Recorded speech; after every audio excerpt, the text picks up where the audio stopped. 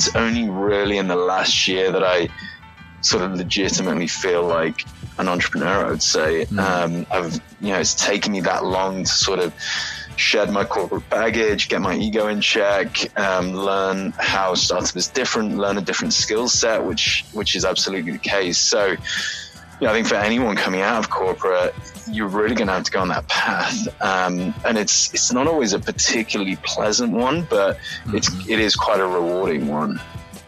David Lester is the co-founder of OLIPOP, a deliciously disruptive alternative to soda.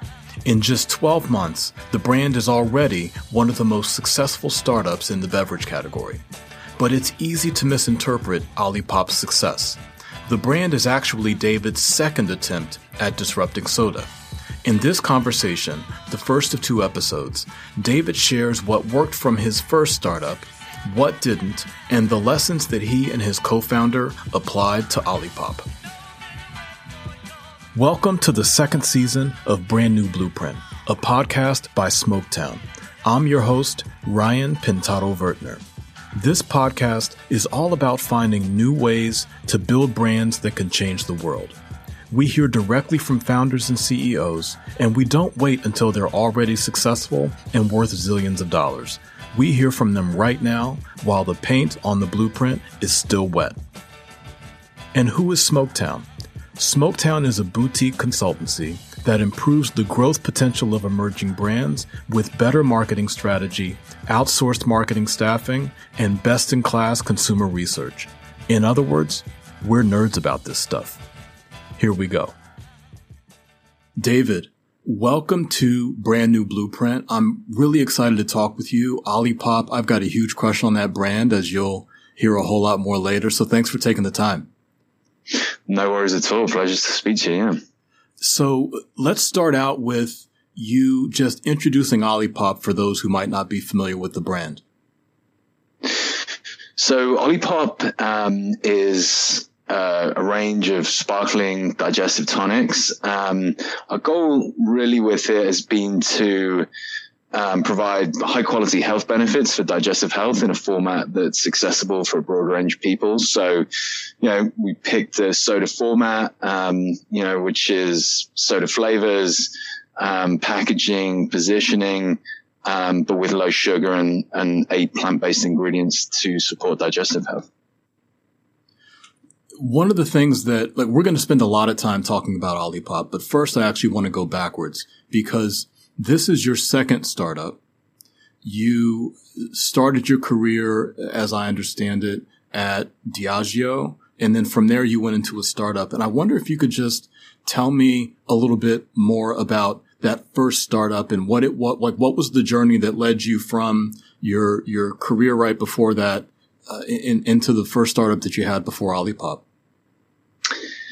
Yeah, so I spent about a decade at Diageo. I went in on their graduate program, started in London, ended up in Sydney, and then ultimately Sao Paulo. And, over a decade, I had a great time there, learned a lot. It was an awesome company to work for. But, I just kind of felt that I had hit a bit of a ceiling. I was getting grumpy with the pace of things and the red tape. And, so I guess I kind of dared myself to go and do something, entrepreneurial at that point. I'd always kind of had an interest and, I sort of jumped off, and my wife and I moved to San Francisco. And, within a couple of months, actually, I'd met, my now co-founder and business partner, Ben. And, Ben is super interesting character, very different from the sorts of people I'd worked with at Diageo, complete maverick, and, exactly what I was looking for at the time. And I think,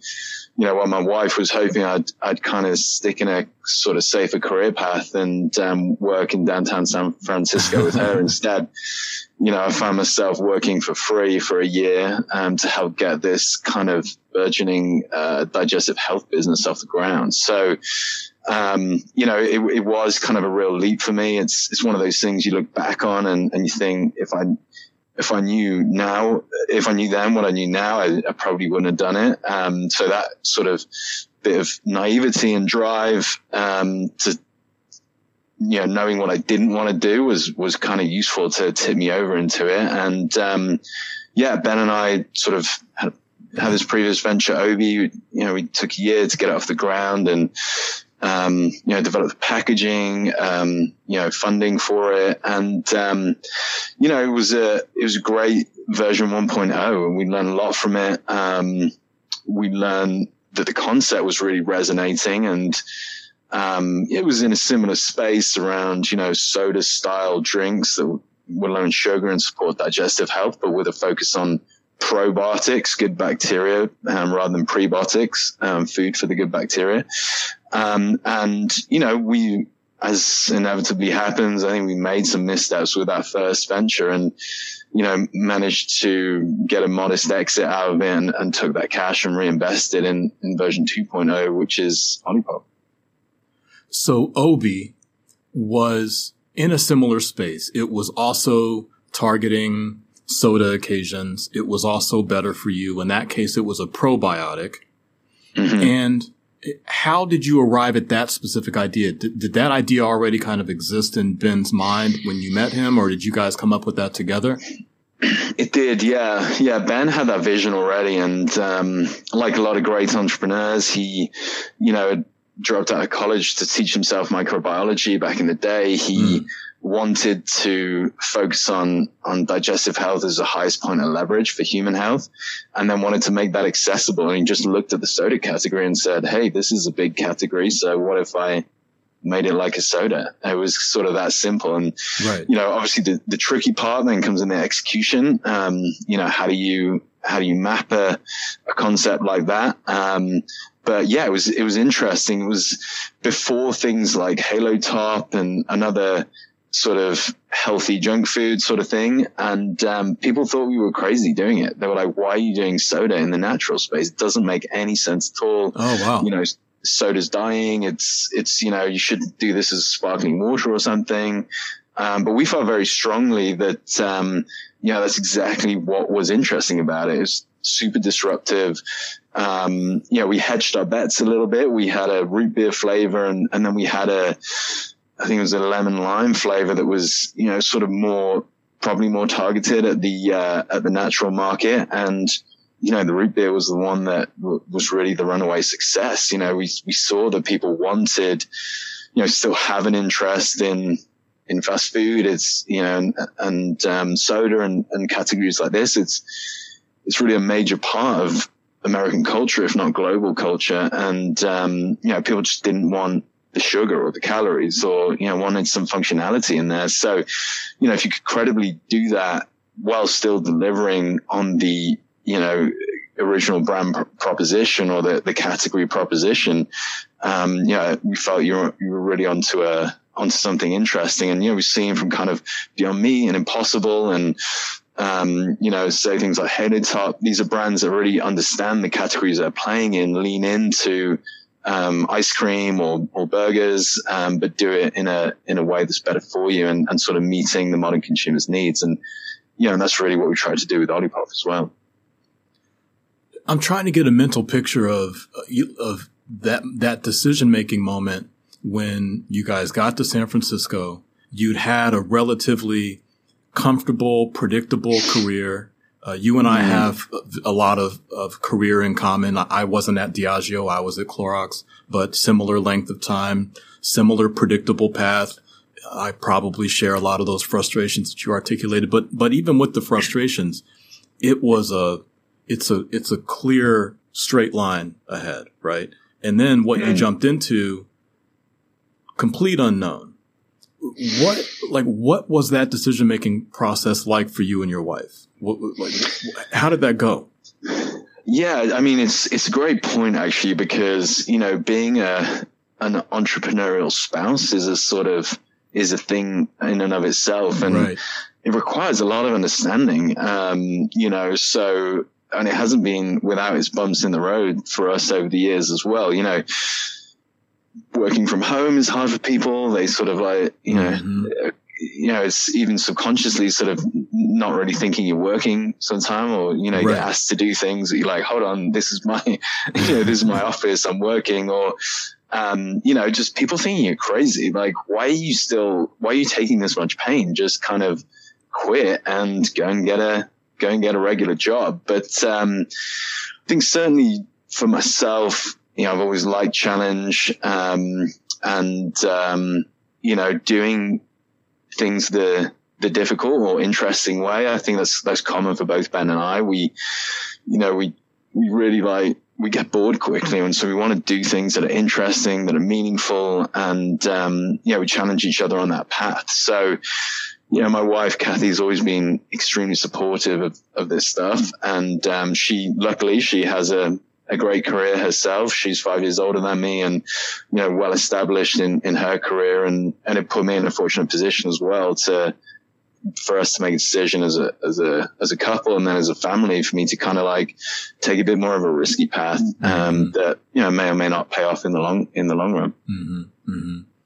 It's also interesting to think about how much times have changed because actually roughly where in time are we with Obi? So that was what year?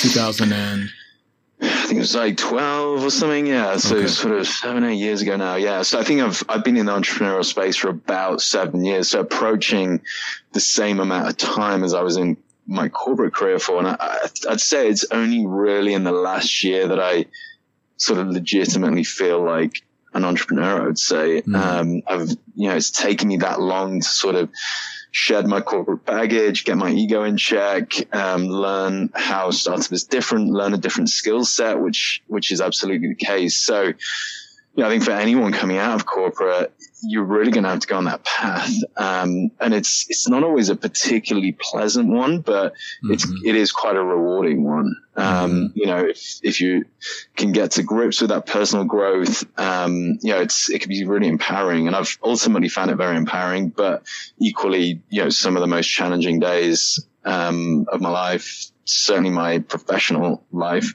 as I went through that. Yeah. Looking back, the choice to disrupt soda seems so obvious now. What was it that made people tell you that it seemed crazy? I mean, at the time, you think back 7 years ago, the kombucha category taking off, Kavita, there wasn't like Halo Tops or, some of the plant-based meat alternatives and things. So, I think the natural products category at that time was still kind of very much natural products. It was, acai, berry flavored stuff and, things that were really designed to work well in Whole Foods. And, even on OLIPOP, as we were, developing it, it's got a deliberately sweet taste profile to it, cause it's designed for the soda occasion. So as we went into stores like Erewhon, for example, we were kind of intrigued to know how well the thing would do. It wasn't really designed for a store like that. But, interestingly, the strawberry vanilla, which candidly is a little sweet for my palate, but is our top seller, outsells pretty much most of the drinks in that store.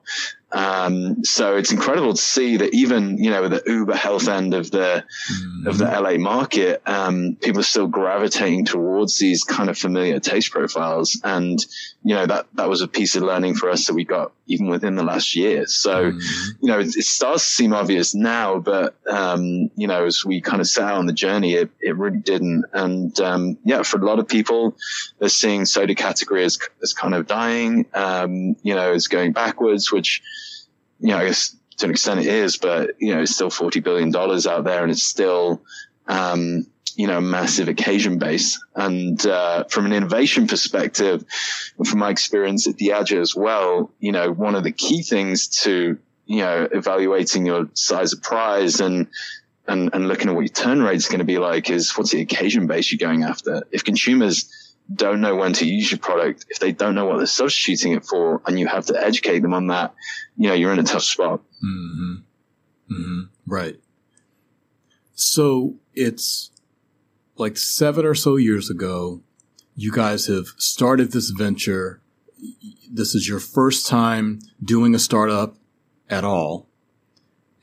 What was it that was hard in that transition from Diageo to startup? Because if I'm remembering this right, you actually had an innovation job at Diageo for at least part of that time, right? So it's not like innovation was new to you. That's right. Yeah. I mean, about half of my career was product innovation. I headed up, our innovation efforts with emerging middle class consumers in Latin America, for example. It was like quite an interesting and challenging role. So, all those skills were really useful, on both ventures actually. And, there's a lot of value that you can bring across from, that corporate experience. But, startup is completely different in terms of mindset, in the speed at which you have to operate, in the kind of growth mindset, and candidly in the humility that's required as well. I mean, if you come from a big blue chip company, there's not a lot of tolerance for kind of like mistakes and, there's maybe not a lot of humility as well. So those are lessons that, you get taught pretty quick in startup. There's no hiding place. It's, you're not kind of like managing people's expectations. It's just like you make a mistake, it's a mistake, and you got to just kind of front up and learn from it. So, all that transition was hard. I was transitioning to a new category. I'd come from, alcohol and spirits and was coming into fast paced, soft drinks markets, probably the most competitive space within CPG, and one of the most competitive markets in the world in the US, which I'd not worked in before. So, all that stuff is kind of challenging and new. And I think, for a lot of entrepreneurs, it's probably not that surprising that it's venture 2 or 3 is the one that really pops because, it's, I think almost first time around, there's just too much to learn. Some people do it and fair play to them. And, you do need a bit of luck on that front as well. But, if you've got the fortitude to go back and retrace your steps and understand where you misstepped, I think it gives you a much better chance of success on the second go around. So what were the things that, as you look back on the OB experience, what were the things that were the hardest? The things that you talked about, things that either were definitely mistakes or things that you would do differently next time. Are there a short list of things that you look back and those were really, really tough? Certainly a long list of things.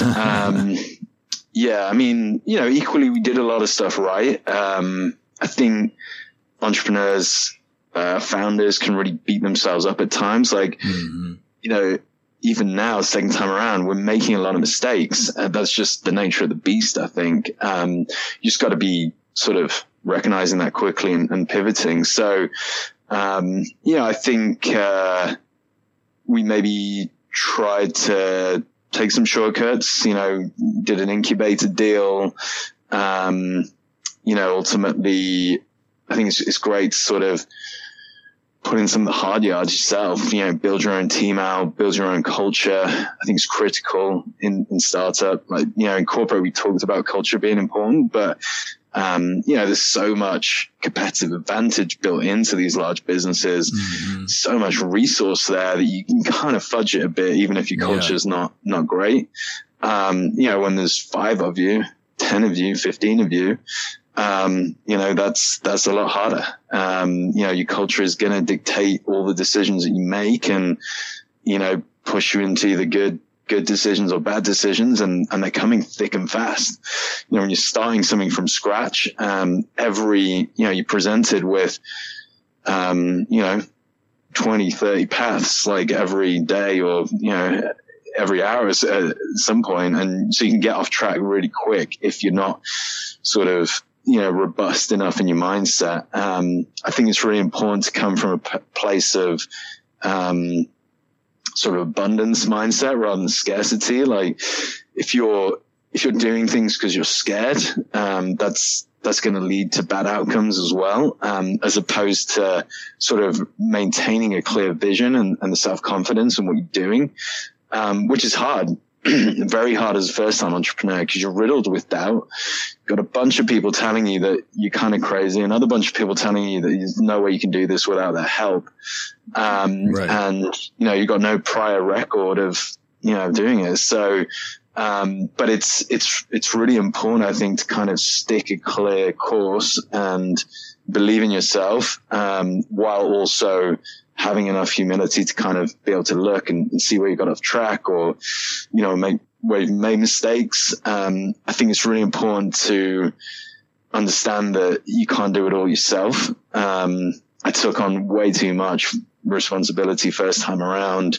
My solution to when we hit issues was often just to work harder. What had worked for me in the past in my corporate career is just grind it out a bit harder, again, you can't do that in startup. You'll end up in quite a hole. And I certainly did. And so second time around, I was able to say, look, I recognize this is going to be hard, but also I'm going to set some clear boundaries for myself in terms of my mental health, exercise, my family, and not cross those things. And then be really kind of, purposeful about bringing in the advice and support required to do this and understand that, this thing is kind of built by a collection of people and not just one. So, I think all those things and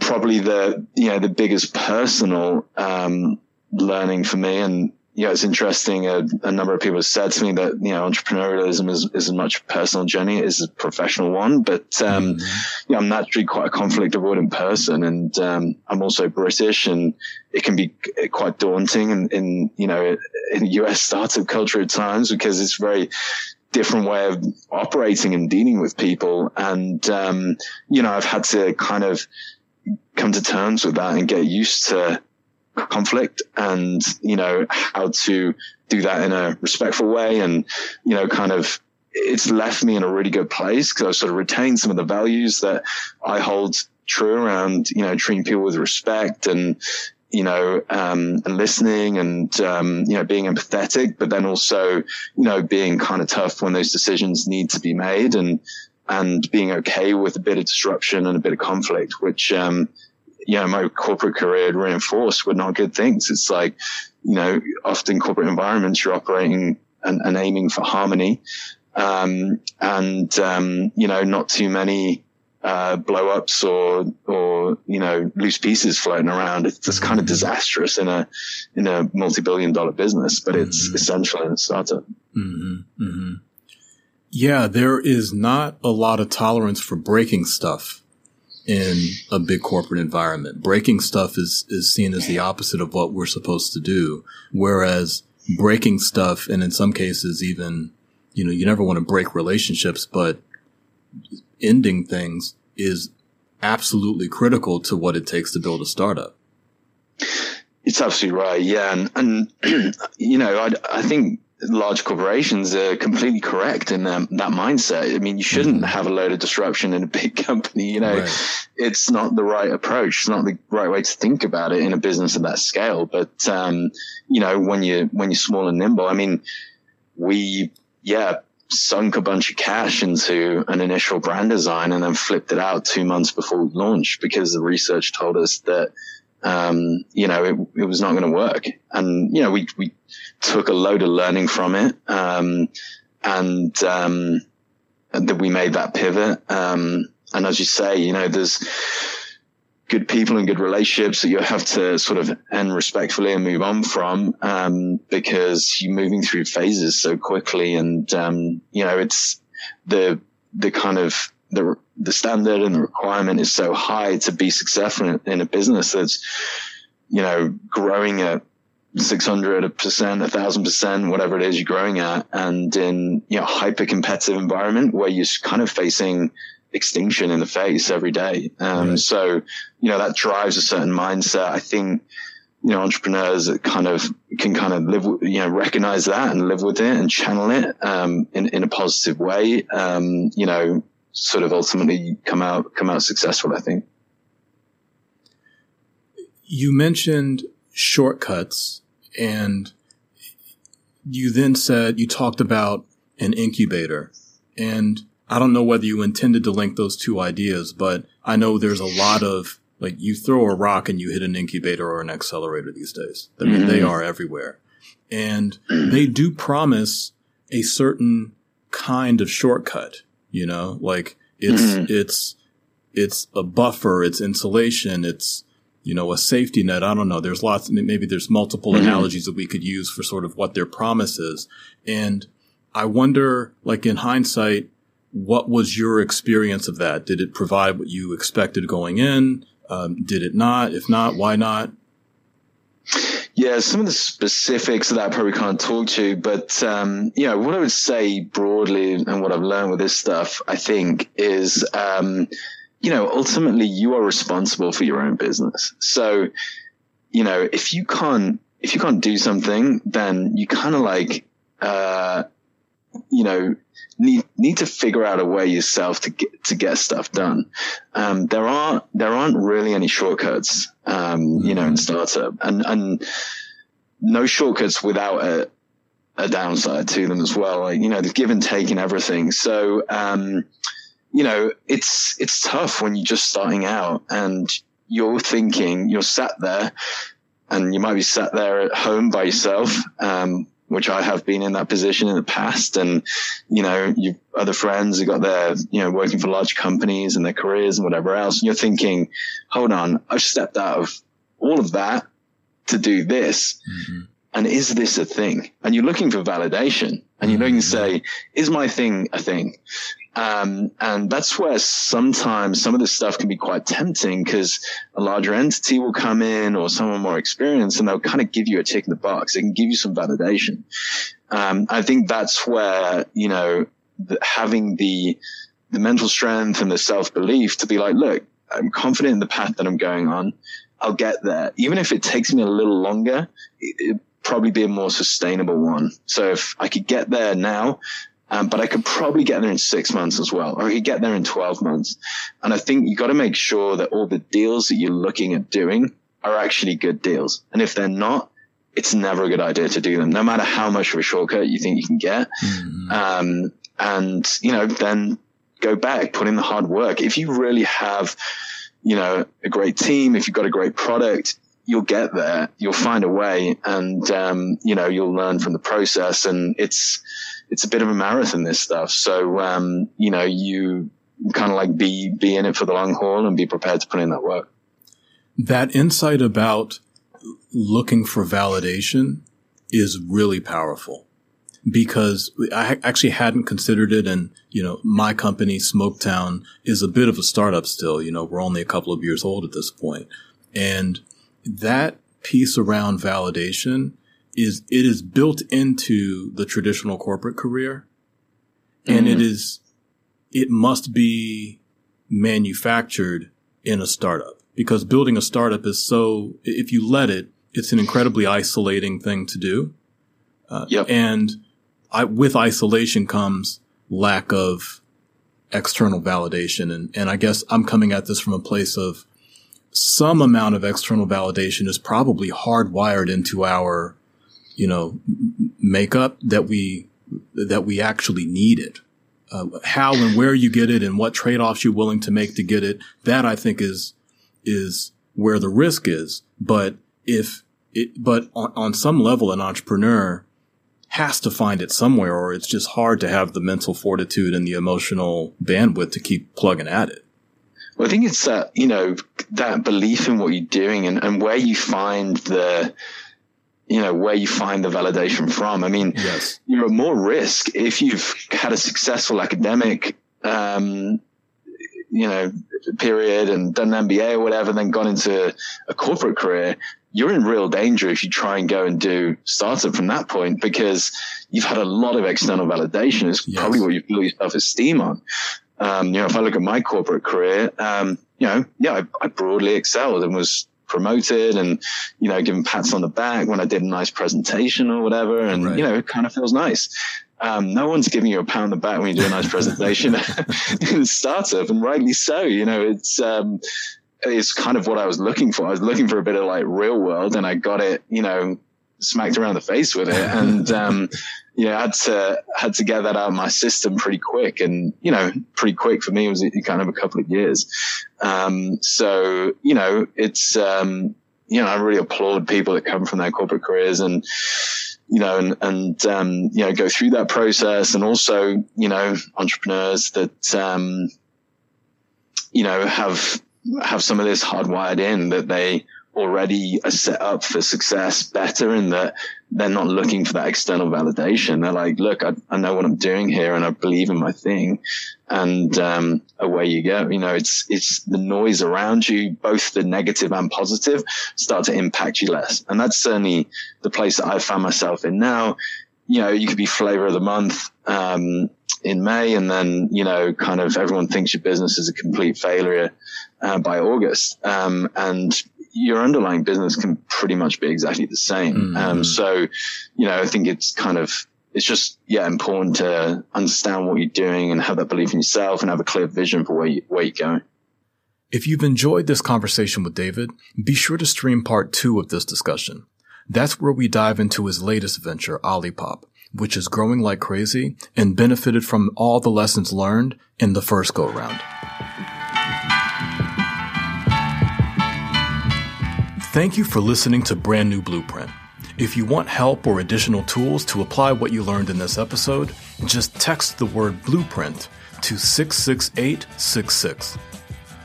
This podcast is a production of Smoketown, a boutique consultancy that helps emerging brands reach their growth potential. If you liked this episode, be sure to subscribe to get the latest one. And a big thank you to the regulars for the beats.